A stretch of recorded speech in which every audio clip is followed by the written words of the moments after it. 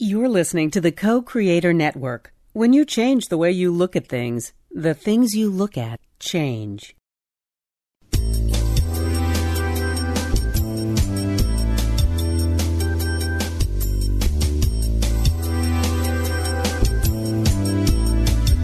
Good afternoon. Welcome to Why Shamanism Now, a practical path to authenticity with your host, Christina Pratt, Director of the Last Mask Center for Shamanic Healing. She's talking about how shamanic skills can bring us to physical, emotional, mental, and spiritual well-being, especially when nothing else can. Now, here's your host, Christina Pratt. Welcome, everyone, to Why Shamanism Now. This is your host, Christina Pratt. And I'd like to begin here today by calling out to the helping spirits to be with us. So I call out to your ancestors and mine. I call out to all of those who have gone before us, those men and women who lived well, who died well, and bring all that is good and true and beautiful in our ancestral lines as a legacy into ours, so that we have this rich resource to draw on, to use to help us to be better people in our own time. I call out to these ancestors and ask them to stand with us, to whisper in our ears, to be the firm hand at our back, and to help us to have the courage to go forward in new ways where that is what our time is asking of us, to innovate and to create change, and to end those ways of being that are no longer useful, no longer humane, no longer our best selves. And so I ask them also to stand with us and support us in remembering those old ways that are really necessary to help us to stay grounded, to stay in our bodies, and to bring forward a way of being that is good for all life in all of its many forms and with its great diversity. And so as these ancestors gather around us, I ask them to help us, the living, to do what must be done in a way that is good and true and beautiful for those who are coming. And we reach through these human ancestors to those much, much older ancestors in their many forms and their great diversity, where I reach out to the rest of life here on earth and ask it to bring its grace and beauty and strength into our own lives and to help to support us in learning about the deep truth of our own grace, our own beauty, and our own strength. And may we bring these energies into the world that human beings remember how to be a blessing in this great web of life and not a blight.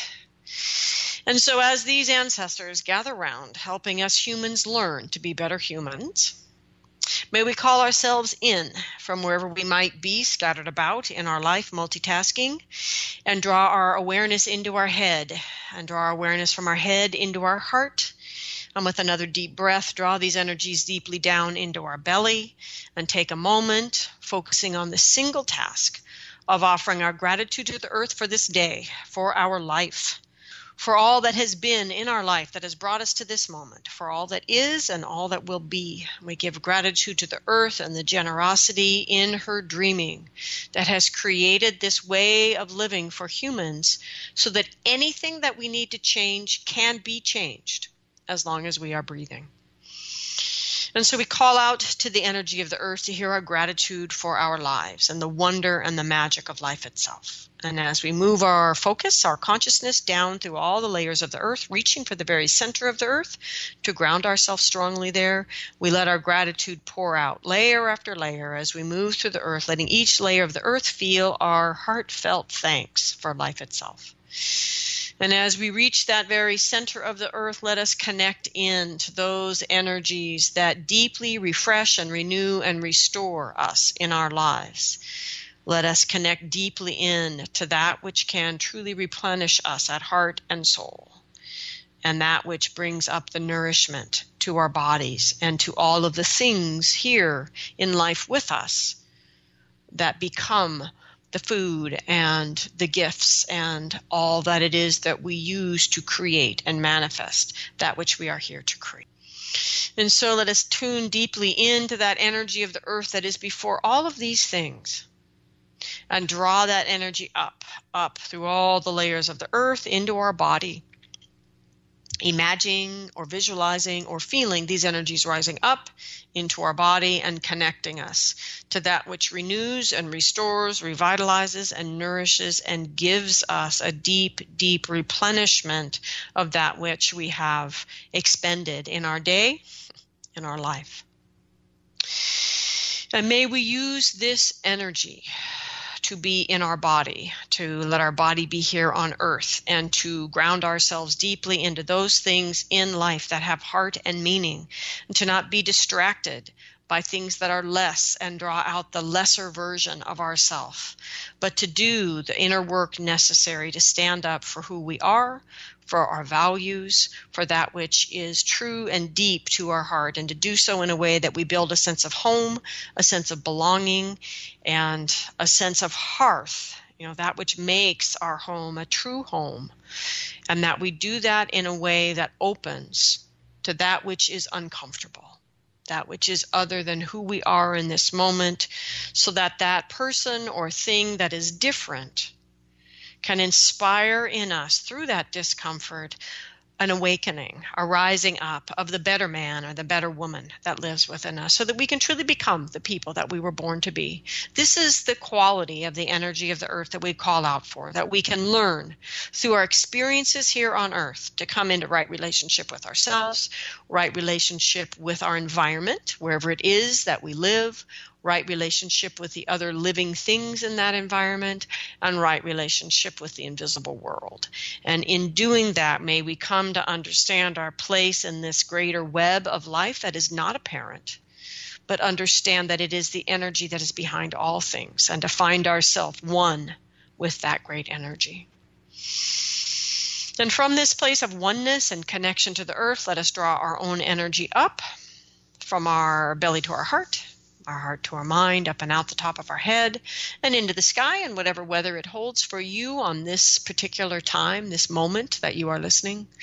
Let the energy rise up through the atmosphere into the cosmos, and through the cosmos to the highest power of the universe, by whatever way you know this energy, whatever name you call it, and whatever way you conceive of it, to allow your own energy to truly connect with it, and to draw this energy down.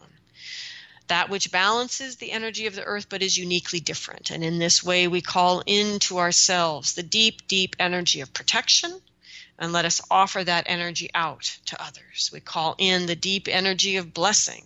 Let us receive it within ourselves and offer it out to others. And let us draw on this energy from above to revitalize our own commitment, our own devotion and dedication, and our ability to stand up for others as mentors and champions in their lives. We call out to this energy to bring in the benevolence of our universe, and to understand that there is more than enough here for us if we can learn to live in a sustainable way, to not waste anything, including ourselves, and to open up to the capacity to co-create together.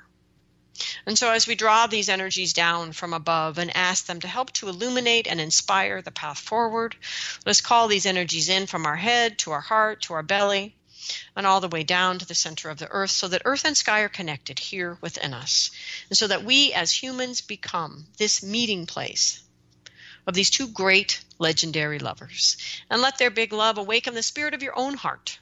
Let your own heart come online in this day, inspired by the big love of the energies above and below, and let that crucible of transformation that lives in your heart awaken, and reach down and draw up the fiery passions of your belly that know why you are here, that live for one reason, to do what it is that you have come here to do. And draw that energy up into your heart, and draw down the crystal clarity of the mind, and that understanding that you are not your mind, but your mind is here as a tool. Sharpen it.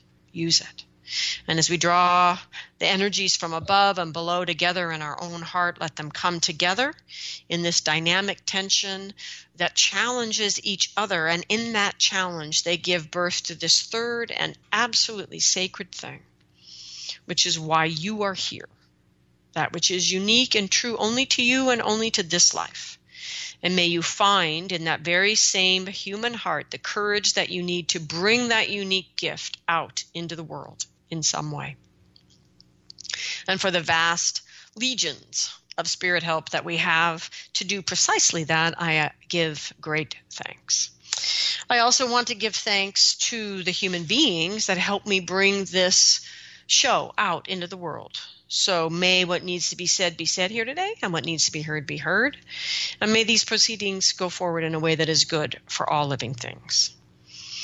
And speaking of living things, the important thing about life here on earth is that manifestation is a challenge that we all face. And I want to thank the people that are helping me to manifest Why Shamanism Now as a great archive, a great library of shows that can help us to understand how to bring shamanic practices into our contemporary lives in a way that is practical and bears fruit.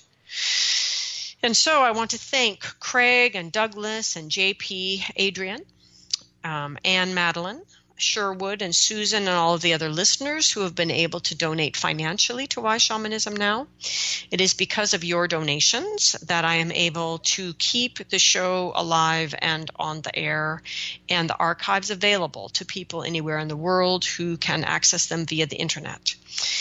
And for those of you that don't know, the show is listener supported. So it is only because of donations for listeners like you that the show has continued, now coming around to the end of the 8th year. And if you would like to donate to the show, you can go to whyshamanismnow.com, scroll down, donate any amount, large or small. I'm deeply grateful for all of it, even the $3 donations. All of it goes directly to keeping the show on the air. And as new listeners come in and begin to donate and longer time listeners fall away, that we maintained together the ability to keep the show available. So thank you. And thank you for those of you that use the show, that deepen the ideas through your own practice, through your own questions. And I thank those of you that share the show with others, and all of the many ways that you find a way that is not financial, but is a way that still grows the show, helps to keep the show vital, and helps it to spread out and touch the lives of others. So for all the many things that we are all doing to help to keep the show alive and vital, I am deeply grateful. We are not live today, but you are welcome to email me about today's show. If you have questions, you can email me at Christina@lastmaskcenter.org. And if you are interested in donating to the show, but you don't want to do it online, I completely understand. You can email me at Christina@lastmaskcenter.org, and I would be happy to give you a regular address for a regular old-fashioned check. And I thank you all for the many things that you are doing to help me to do Why Shamanism Now.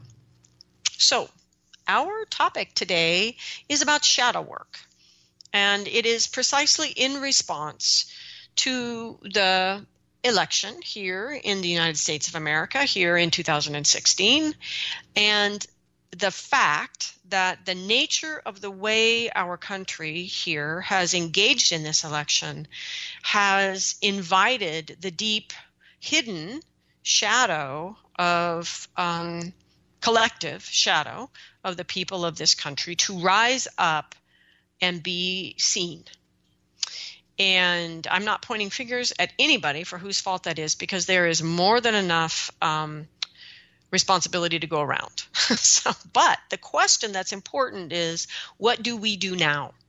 How do we go forward in a good way? So the question then is, how do we address this shadow that is not only up at this point in time and being lived profoundly in our country, but how do we address it in a way that allows this transformation to bear fruit in the way that our personal and individual shadow work ultimately reassembles the whole person with the allies of our own internal allies that we were born to bring into this life. And so it's important to understand that the end, the ultimate, not goal, but result of true shadow work is the gathering of allies. And allies that now give you resources and skills you didn't think you had, and awarenesses you didn't think you were capable of, strength, courage, qualities that you now possess that allow you to be better able to do what you have come here to do. And that is true individually, but I also mean that collectively. There are many parts of the vision on which the current version of America was founded that are not all that different from the visions of the indigenous people that were here before the white people that currently dominate this country. And that those visions still resonate with me as something worth fighting to manifest. And so what I'm saying is, if we could address this collective shadow in the same way we address our personal shadow, we could gather those allies in a way that we could manifest a vision that was held in the hearts of the many people that have come to North America in many different stages, and manifested in a way that is true to that vision and not a hypocrisy. All right, so there is one show in the archives above all others that has angered listeners enough that they took the time to write handwritten letters and mail them to my personal address to tell me how wrong I was. And how could I possibly mean what I said? And in that show, I clearly, unintentionally, but clearly touched into the forbidden territory. And it's interesting to me because, this show wasn't on family values, which was a really rather energetic show that I did on family values a number of years ago. It wasn't on male to female gender transformation and shamanism, which is another very challenging topic for many people. It wasn't about something that I would consider actually controversial. It was not one of the many shows we did on racism that did call out to people with privilege to wake up and use your power for good. It wasn't any of the many shows where I get a little bit carried away and pushy and absolute and irritating. None of those shows. No. It was a show on shadow work. I mean, really, shadow work. Okay, this is the one topic of all of the things in 400 hours, right, in the archives. It's the one topic that I get the most questions about. And these are sincere questions about how do I bring my shamanic skills to bear and truly do shadow work. I mean, it is the single most asked question in the Why Shamanism Now question file is how do I do the work? So I thought, great, okay, let me do a show about how you do that since people really want to hear that. And wow. The condescension that I received in return was as thick as butter in the Arctic and utterly unconscious. The senders of these letters were unaware. And I seriously got mansplained big time. Because I do my best to practice what I preach. I read those letters and I said, okay, what are my reactions versus my responses? What is here for me to clear? And honestly, I didn't really find anything very interesting. There was no real traction there for any sort of transformation. Okay, so I said, all right, so let me go a little deeper. And diligently, I continued, nonetheless, to check on shadow issues. So I entered into the journey to begin to look to see if these letters had brought up shadow work for me to look at, as these writers had clearly told me I needed to look at myself. So I did. I entered into the journey, and I ran smack into Crazy Woman, which was not my intent, but there she was. And for those of you that don't know and haven't listened to the many shows about Crazy Woman and Crazy Logic, she is the non-logical logic of the warrior archetype.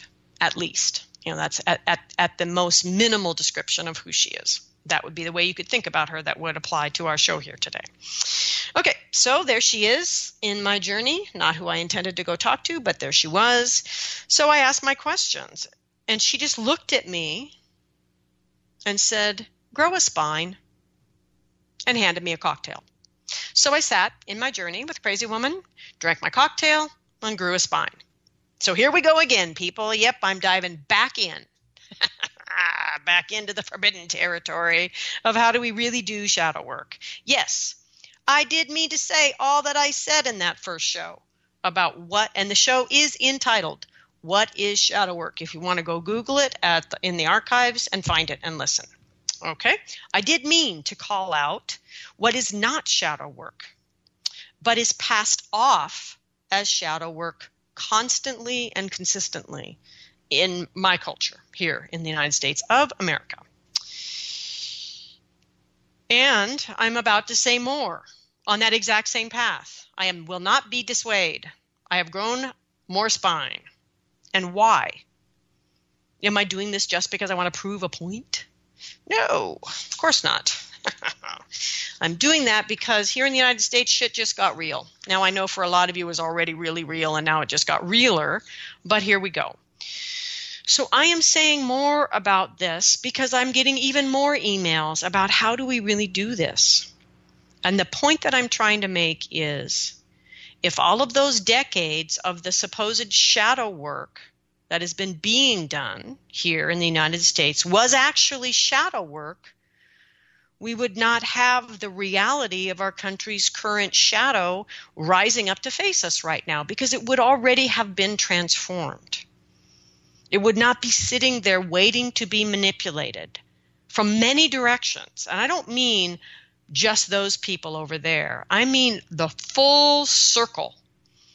Everybody from every perspective in this country manipulated because the shadow work wasn't shadow work. And thus, there was an enormous energy in the collective shadow to be manipulated and directed towards this particular outcome. This was the only possible outcome given the nature of that shadow. So why would I jump in again so more people can send me, mansplain me some more? Because people are in pain and asking, how do I do this differently? And we all need to know how to go forward in a way that creates a new story, which means we have to be new people. And we are in an environment that is not conducive to the kind of environment most people need to become new people. People are afraid. People are grieving. People are righteous and positional and fundamental. People are all over the place in many different places, but none of them, for the most part, are conducive to the kind of work we need to be doing right now as people, all of us. Because we are all people, and we all have shadow energies in this contemporary culture. And I am not arrogant enough to think that what is true for contemporary people was necessarily true in the same way for ancient people. But I can speak to the shadow that is created by the way we raise people in the United States and the corollaries in the rest of what is considered the Western world, which is a term that doesn't really make any sense anymore. But anyway, so what's the shadow? Let's review, right? Quick review. What is the shadow? Okay, so psychologically speaking, the shadow is an aspect of oneself that the conscious ego judges, fears, or rejects extremely. Let me take a moment here. I'll repeat that, but let me take a moment. You are not your ego. This is what shamanism teaches us. And this is why I personally love shamanism. Because as a double Capricorn, I would have spent my entire life trapped in my ego. It's not a happy place to be. The beauty of shamanism is it reminds us that you are not your ego. That a healthy ego is necessary to cultivate, but you are not your ego. It reminds you, you are not your mind. A healthy mind is necessary. Your mind is a tool. Sharpen it, use it, but you are not your mind. And you are not only your heart. That the shamanic teachings teach us a maturity of spirit, which calls for a maturity of emotions, but it also speaks to an availability of an honest emotional response to what is going on at all times in our world. But we are not our heart, that we are something else for which all of these things are part of the unique experience of being a human, and that we learn that we are not those things and how to use those things in concert, we become better humans. And this is at the core of why the spirits come to us. When the spirits come to us and we engage with them, we start moving into what I would call a shamanic relationship with the world, because that's the defining quality of what makes a shamanic practitioner shamanic is that they are working, co-creating, working in direct conscious relationship with spirit as an ally. Okay, now I'm getting distracted, so let me just go back to my point. My point is that from a shamanic perspective, you are not your ego. And so this description about the shadow is important to not think of yourself as your ego. You are not your ego.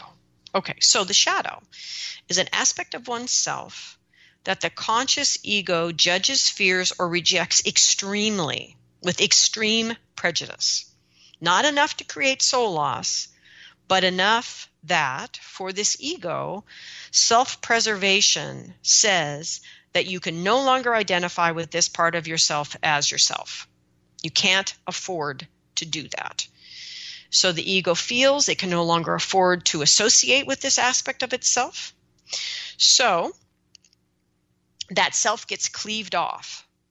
And so let me point out that this extreme gesture of the ego that cleaves off this part of the self is a learned action. And it's usually learned in childhood, a point in time in our life when things feel very much more life and death.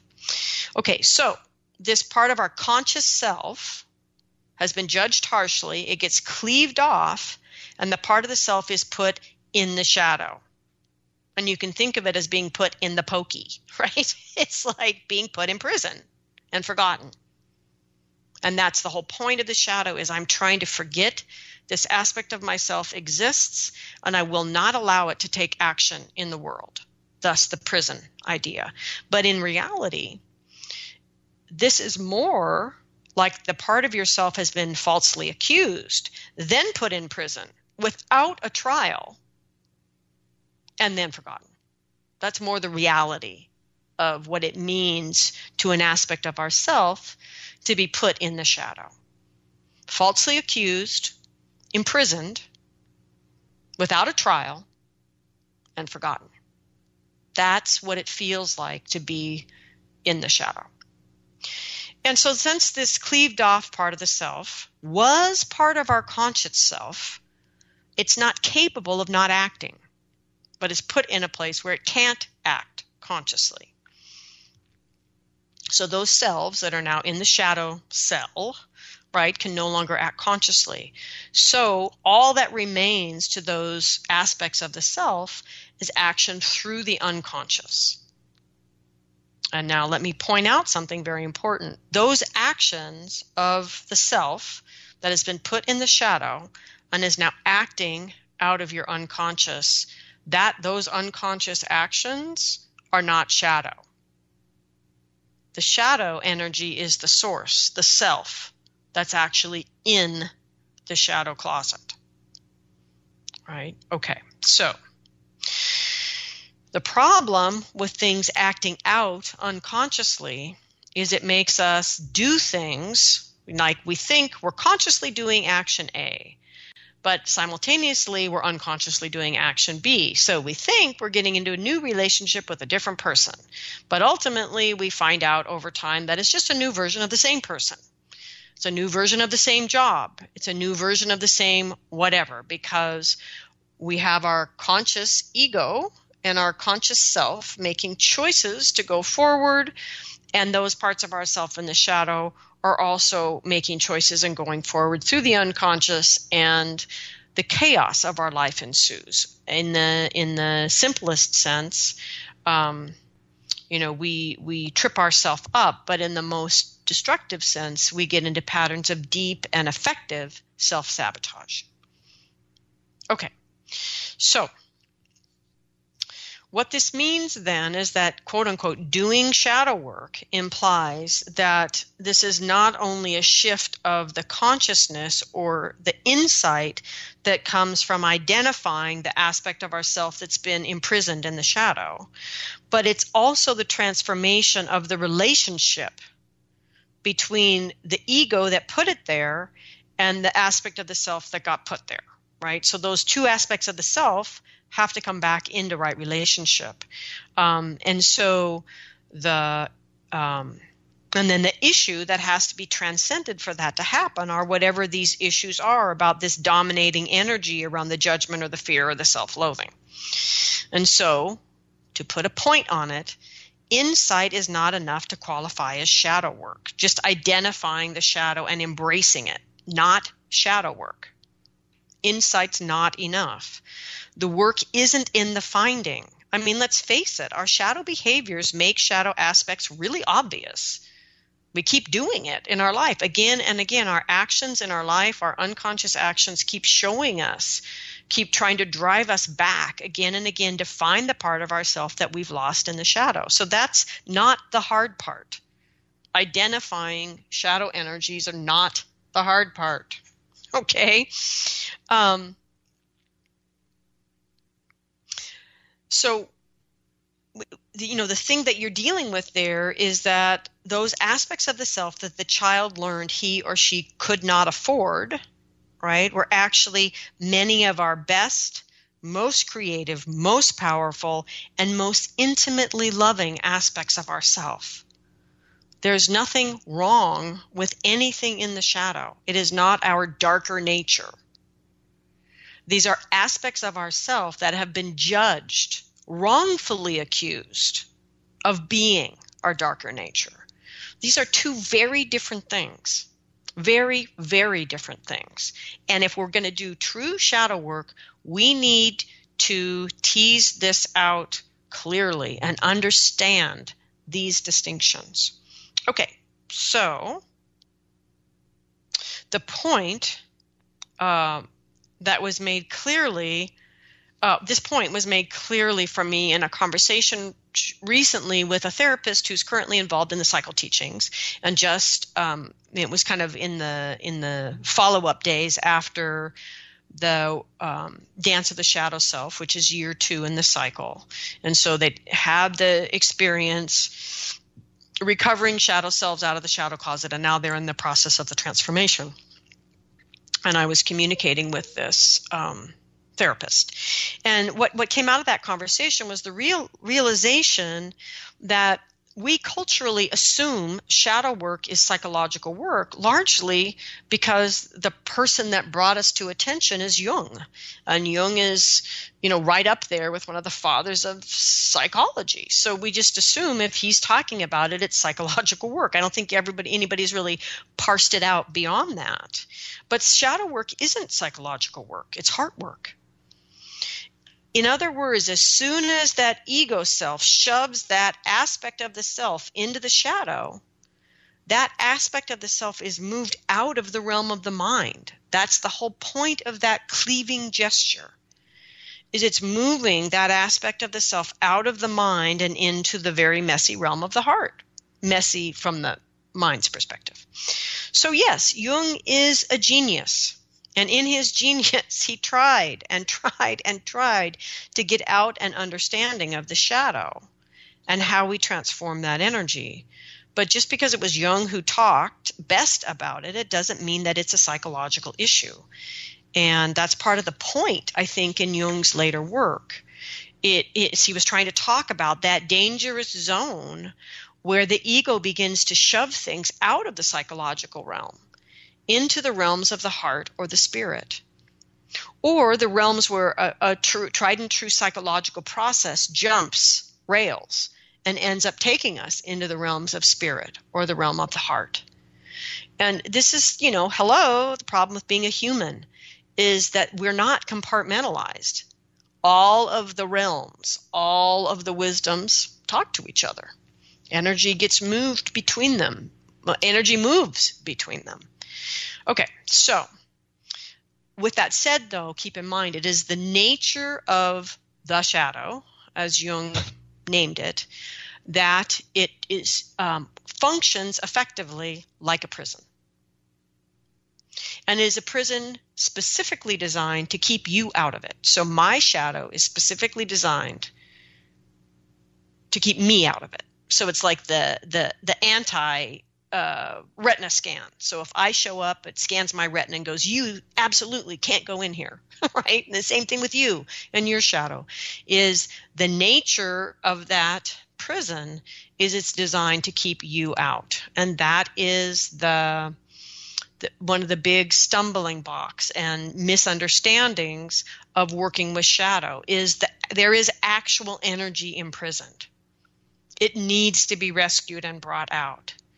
But at the same time, because it's acting through the unconscious, we can see pretty clearly, if we choose to look, what it is. And we mistake the effect of that energy being in shadow as the actual shadow energy to be transformed. And that is an illusion, which leads to the kind of shadow work that is ultimately informative and potentially transformative, but not transformative in a way that rescues the energy from prison. So we are often told by those who talk to us about working with shadow psychologically to embrace your shadow. Yes, okay, from the sense that we all need to actually understand that we have a shadow and what it is, and that we created it by the teachings we received from others, how we process that in through our little tiny child mind. Yes, from that perspective, we all need to embrace we have a shadow. That's the only value of the statement, embrace your shadow. It is not a description of your path forward for how to transform the shadow. In that case, I would say embrace your shadow. No, because it must be transformed before we integrate it. It must be transformed from the enemy that it's become by being forced to act out of the unconscious and being falsely accused, stuck in prison without a trial, and forgotten. I mean, can you imagine what I would turn into if you falsely accused me, stuck me in prison without a trial, and forgot me? Holy crap. I don't even want to think about that, right? So the point is, we don't like that. No one likes that. Go have a conversation with the Black community in America about how much they don't like the fact that people are routinely falsely accused, put in prison without a trial of their peers, and forgotten. It's devastating. It's not the recipe for making you a better human. So for us, we need to understand that a good chunk of ourself, and in many ways a chunk of some of the best parts of ourself, are in a situation within ourself daily where they are serving a prison sentence they do not deserve. And they are experiencing what people experience in that situation. And you are the guard and the boss of that prison. And everybody in that prison is you. So, no, embracing your shadow is not enough. So, the whole idea, that embrace your shadow is really just a polite way of saying get a grip already. You're a contemporary human raised in a culture that by definition will inspire you to create shadow selves left and right until you grow up and start saying, no, I'm not going to do that anymore. Then after you say, no, I'm not going to turn myself into shadow parts anymore, you can stop putting people in prison. And then you need to deal with what you have trapped in your shadow. And that is why the embrace your shadow idea isn't helpful for anything other than getting us to get a grip that we have one. Okay, great. We've gotten a grip. We have one. Let's move along to talk about how we transform the shadow. Okay. Well, actually, before we even do that, let's talk about why. Why should you bother right now? Why should you ever bother, now or not? Why? Personally, we need to bother because of how it affects us personally. So from a shamanic perspective, you came into this life with gifts. From a shamanic perspective, they're from past lives. But if you don't like the past life thing, you can leave that part out and just trust you came into this life with gifts.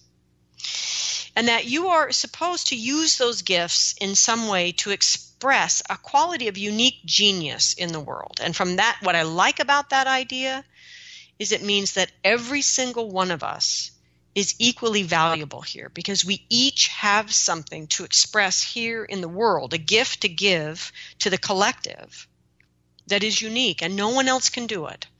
And if we don't do it in this lifetime, it isn't going to be done. This gift doesn't have anything to do with karma. There's no do-overs. It's a now or never kind of thing. And for me, that gives me a sense, that knowing, that belief gives me a sense of the incredible importance of me doing what I've come here to do without getting full of myself and without some sense that I am somehow so much more important than anybody else that I now get to use more resources or express my purpose on the backs of other people or any of the other many things that people do when they get dominant, arrogant, and overly full of themselves and their own idea that their dream is so much more important that we get to trample other people's dreams in the process of manifesting it. So it's an equalizing force, this idea of unique genius. That I am here, that I have to do this in the short time that I call my life, and yet I need to do it in a way that does not prohibit anyone else from living their soul purpose, from expressing their unique genius. So it's a great equalizer, while at the same time bringing out our uniqueness and our importance. It's a paradox. I like it.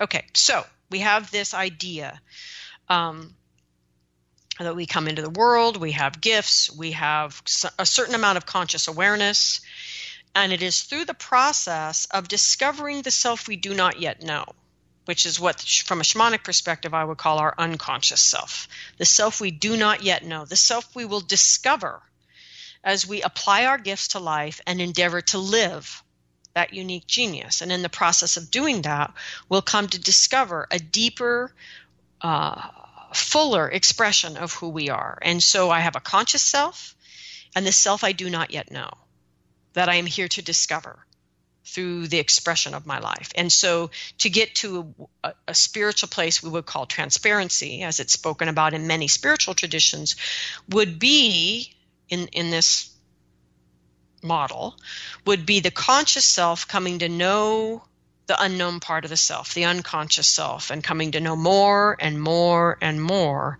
until all that remains is just this thinnest veil of humanity that holds the spirit here in its human form, but that otherwise the self has become entirely conscious of the spirit that is here and the gifts they have to bring and what it means to have given them.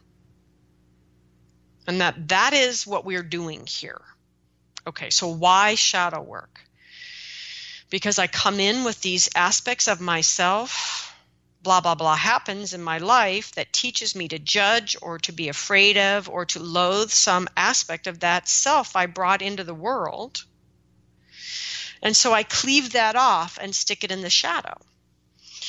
But the important thing is that what I just learned was false. There is no part of me that needs to be cleaved off. That is a misunderstanding. It's false information.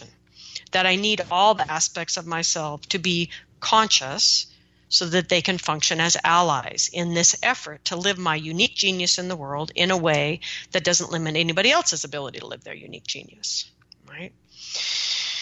So I've just put my ally in prison. And as I go through childhood here in the Western world, I will continue to unknowingly misjudge my allies, these conscious aspects of myself, and stick them in the shadow prison, right? So now I am crippled in my capacity to do what I have come here to do. And for some of you, you don't know why you're here. You have no idea what your unique genius is because the part of you that knows is in prison and not talking to you now. And talking to you in this very confusing, convoluted way through the unconscious. So why? Why do we need to do our shadow work? So that we can bring our whole conscious self as allies to bear on the task of doing what we've come here to do. We can't afford to leave ourselves in shadow, personally, because of what we're here to do. Now, collectively, when I have energies in shadow, they behave they take action through my unconsciousness, and I behave in ways that are beneath me. You behave in ways that are beneath you. They are not our best self when we are acting unconsciously out of our pain, out of our self-loathing, out of our fear, and out of our judgment against ourselves. That we are at our worst as human beings when these are the energies that are driving our action. And we put that out into the world onto other people through our actions, through our projections of our story onto other people. These are all the behaviors that get expressed when we have aspects of ourself shadow. We can't afford to keep doing that, because that creates a collective shadow that begins to sort of make babies with time spirits. And then everything goes to hell in a handbasket, because more and more of our energy goes into the shadow that then normalizes the shadow behavior. And it becomes more and more acceptable for all of us to take action beneath our highest self, beneath our human self, much less our highest self. We need all of our allies out of the shadow to live our highest self.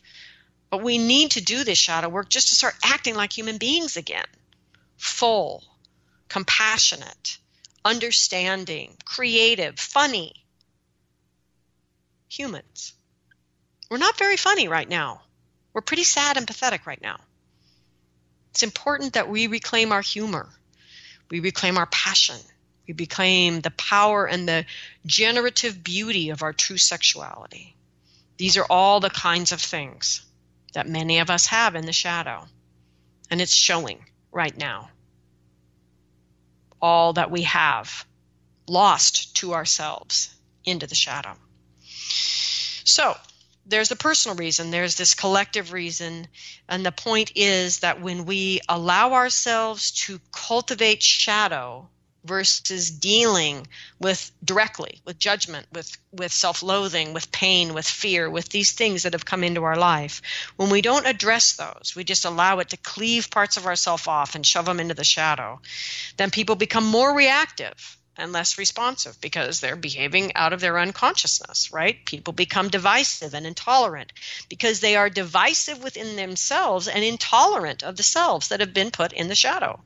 People feel that their own pain, no matter how self-inflicted, justifies creating pain in the lives of others. And people become more positional and less tolerant of anything different, new or creative. They can't stand to be pushed out of their comfort zone. And I am not pointing my finger at any one group right now. I am speaking to all of us.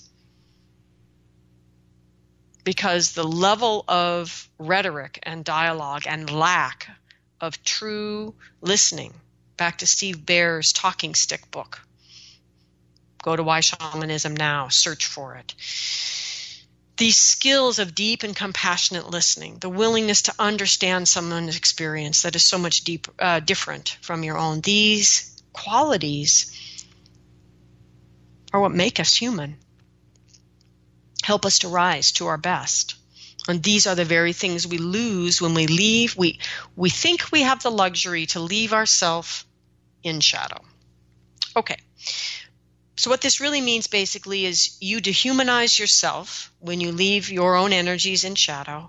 And in doing that, you will begin to act in ways that dehumanize others. And I don't care if you think you're one of the good people and one of the spiritual people or whatever. If you have energy in shadow, you will dehumanize. It is the nature of how that works. So one thing that we can agree on is that there is gold in the shadow, which is something that's said in anything you read about doing shadow work. The issue is, how do you extract it? How do we get at our shadow work and extract the gold? So first we need to understand what makes a transformation an actual shadow transformation. And this is what I've been already talking about on the show so far. The next thing is to see the progression of disconnection from self that humans engage in so that we can see where shadow work, shadow transformation actually fits in to this whole overall landscape of transformational work, otherwise known as healing. Okay. And when So the other thing to understand about transformation is anything on the landscape of transformation, when that thing is what's blocking you from what you're trying to do or from what you're trying to heal or how you're trying to go forward in your life, that thing is genius. That thing is intense, it's deep, it's powerful, and it's transformation. And so, but part of what's making it that is the fact that it's precisely what you need. It's what's in your way, and it's being transformed and resolved.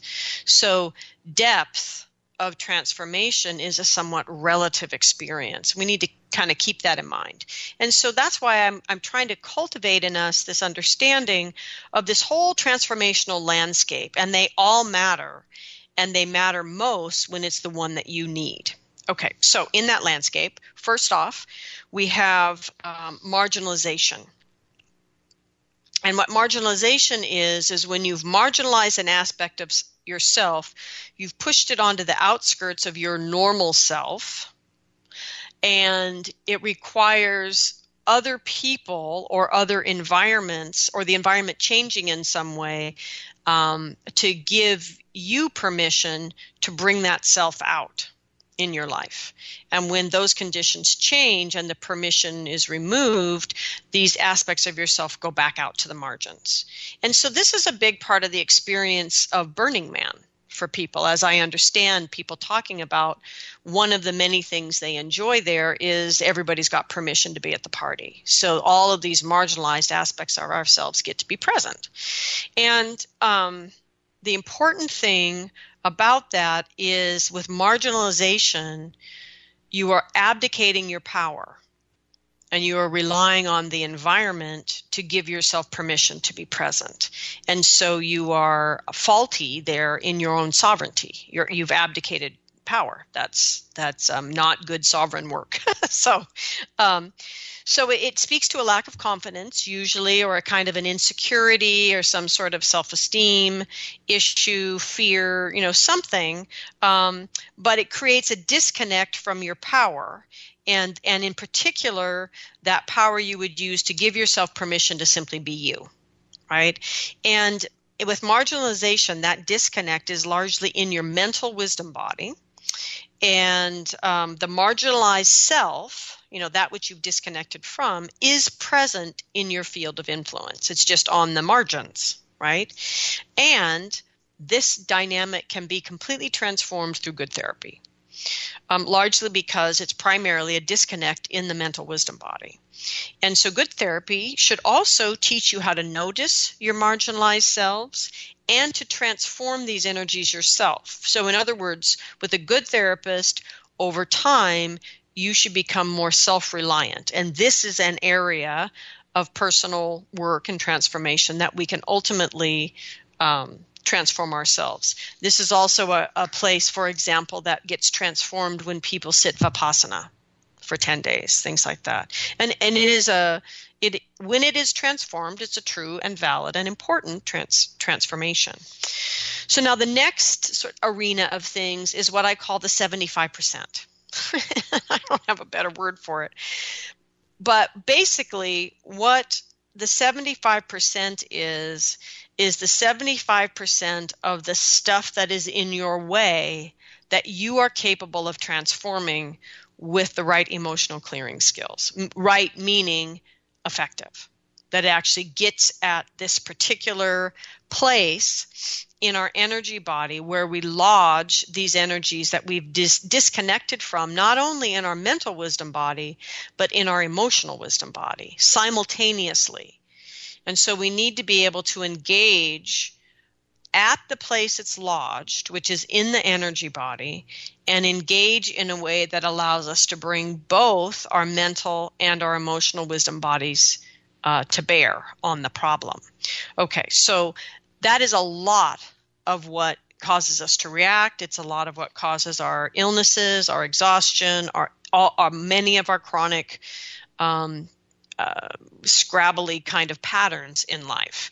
And so this has a great deal to do with stories and beliefs that we carry that your true self knows is a lie. And therefore this this disconnection for yourself has been held in the body, because your true self is not going to let it go because it knows it's you, but you've just misinterpreted it through a story that is untrue. It's about the lies that we tell ourselves, the stories that we carry that are ultimately lies that we tell ourselves. And these are all based on the fundamental fears of not being loved, of dying, of being annihilated, which is a different kind of dying, being abandoned, which is a different kind of dying, or being excommunicated, which is a different kind of dying. So it's all about basic human fear of death that rises up in childhood. And these are the stories that we learned, and they're all clearable, right? Because the disconnect is in the mental, emotional, wisdom body simultaneously, and it's lodged in the energy body. So all of these energies are present. They're held in the interface between the physical body and the energy body. They can be transformed through emotional energy clearing processes. You can learn to do this yourself.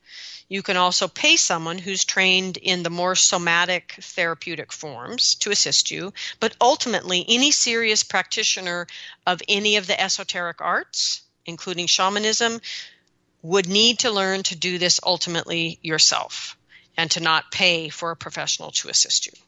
Okay, so now the next disconnect is shadow. And first we need to change from this metaphor of extracting the gold to understanding the true nature of the transformation needed, because it isn't just an extraction. That shadow self is, any shadow self is actually in an enemy mode. And that self needs your presence, your firm hand, and your loving acceptance to transform it back to its original ally. And that division is not between the ego and the shadow. It is not a mental issue. Shadow issues are heart issues. It's about a division between who I love and thus give life to and who I no longer love. It is an issue of the heart. And so, as we've discussed already, the shadow self results from judgment and fear and cleaving that part of your true self off. The disconnect is in the mental and emotional wisdom body simultaneously, but it is not lodged in the energy body like the 75%. The shadow energy is both present and unavailable. That shadow selves are lodged in a way that they are completely unavailable to you specifically. So your shadow selves are specifically unavailable to you, mine to me. Okay. They can be transformed once they are removed from the shadow. That's the trick. And the efforts to transform shadow selves without removing them lead to deep and dramatic, but otherwise circular processes that feel like a lot of work, but ultimately do not rescue the self from the shadow. The transformation, there may be lots of new information, but the transformation doesn't solve the ultimate problem. So the ways that we remove a shadow self from the shadow involve altered states. And they often involve removing the shadow self for another person. So in other words, Billy would do it for Bob and Bob would do it for Billy, because you can't get it your own, but you can get it other people's. Okay, now just to complete the landscape, there is a dissociation zone. We can get dissociated selves. They are not shadow selves. They are not lost soul parts. They are not in the 75%. They are the result of the kinds of fear for our life or our emotional life or our mental life or our spiritual life that cause soul loss, but for whatever reason, the loss is not complete. That the self leaves the core self but stays around. So the disconnect is at a soul level as well as mental and emotional, and it does not carry the same kind of judgment that the shadow disconnect creates. It's not necessarily about judgment, it's about fear for your life. And it is not present, but it can return because it's in this weird zone, this dissociation zone, between not really being present in the body, but also not really being gone. It's on the edges of your sphere of influence. It needs to be gathered and returned to the body like a soul part, and then reintegrated like a soul part. And that transformation can occur in many different modalities that allow you to enter an altered state, or the practitioner to enter an altered state, to connect with that part of yourself and welcome it back in without really going anywhere, because it's right on the edges of your sphere of influence. And then finally, we have soul loss, which is the result, which we have many shows about. So quickly, it's the result of a level of fear for our life, for our emotional life, our mental life, or our spiritual life that is so terrifying that we totally leave the sphere of influence. It doesn't have the same judgment as shadow issues necessarily. It is a profound disconnect at the soul level, or the core. It is an emotional and a mental and an energy body disconnect. And that soul part is not present. It must be retrieved, replaced, and reintegrated. And while that can, under certain rare conditions, happen spontaneously, it requires altered states.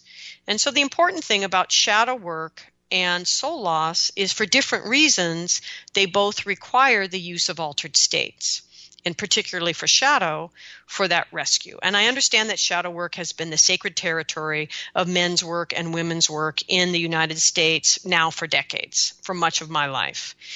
And I think it's critically important that we stop calling work that is not shadow work, because there are too many people walking around thinking they've done their shadow work.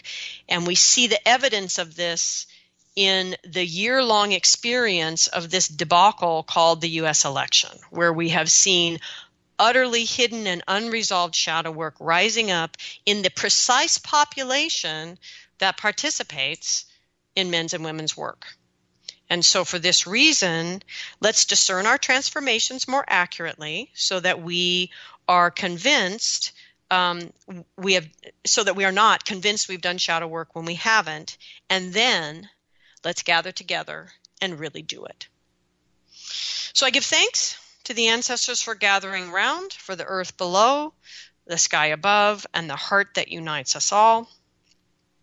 I want to thank you all for listening once again to my endeavors to help us understand the shadow, and may you all find some assistance in this week to begin to look more honestly and deeply at your own.